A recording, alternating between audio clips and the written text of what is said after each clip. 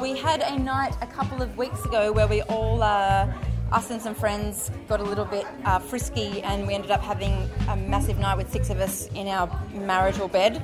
And since then, we have been looking for somewhere else to kind of expand our horizons, so to speak. I guess we'd had a couple of experiences like when we were travelling with other couples, and we've done stuff online as well. And we've been webcamming. It seems like a natural progression to explore those boundaries and see what where we could take it. And we didn't know whether or not we'd like it. It was really just why don't we just go and have a look? A touch of infidelity that was very mild and not that deep, and it opened the conversation. It was innately in her, and she was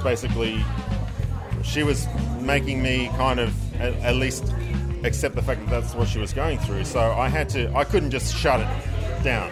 We're obviously right into one another, and then it's really, really easy when your missus is attracted to or likes the idea of other women, right? And then the conversation goes from there, quite simply, how do we get that? Where do we go? Where do we... You don't go to the pub, you don't ring your friends, you look online and we find people like this and places like this, and here we are. Okay, so I'm bisexual. It was basically to explore my bi side. We had a threesome and then I loved it, and so we joined the website. We probably got into this a year ago, and I was pretty nervous and probably got a bit too drunk, and I just threw myself straight into it. A lot of couples will cheat. A lot of couples will have workplace flings. A lot of couples will say that they're being monogamous and they're not. And they say, well, it's the figures like 50% of couples have a fling at some point. We were very monogamous for a long time, had our first encounter with something like that and came to each other with it. And then developed the relationship from there, because trust and communication is the most important thing to us, because he's my best friend.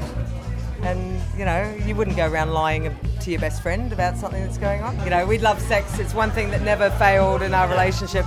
We've been together for a long time, and we always had a sexual attraction to each other. We always had a chemistry.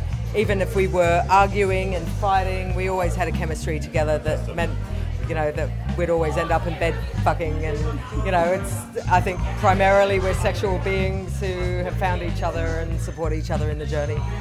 But ultimately what we found was that we could actually go out, have these adventures ourselves, and one of the best things was that would really turn us on, and it still happens to this day. Ultimately, we are planning kind of things that are going to happen in the future, and that really kind of blows my mind sometimes. And then when you come here, you can actually be yourself. Everyone's here for the same reason, and it's to have fun and just let go and enjoy themselves. At the end of the day, we're exactly like you. We just like to fuck other people. Yeah.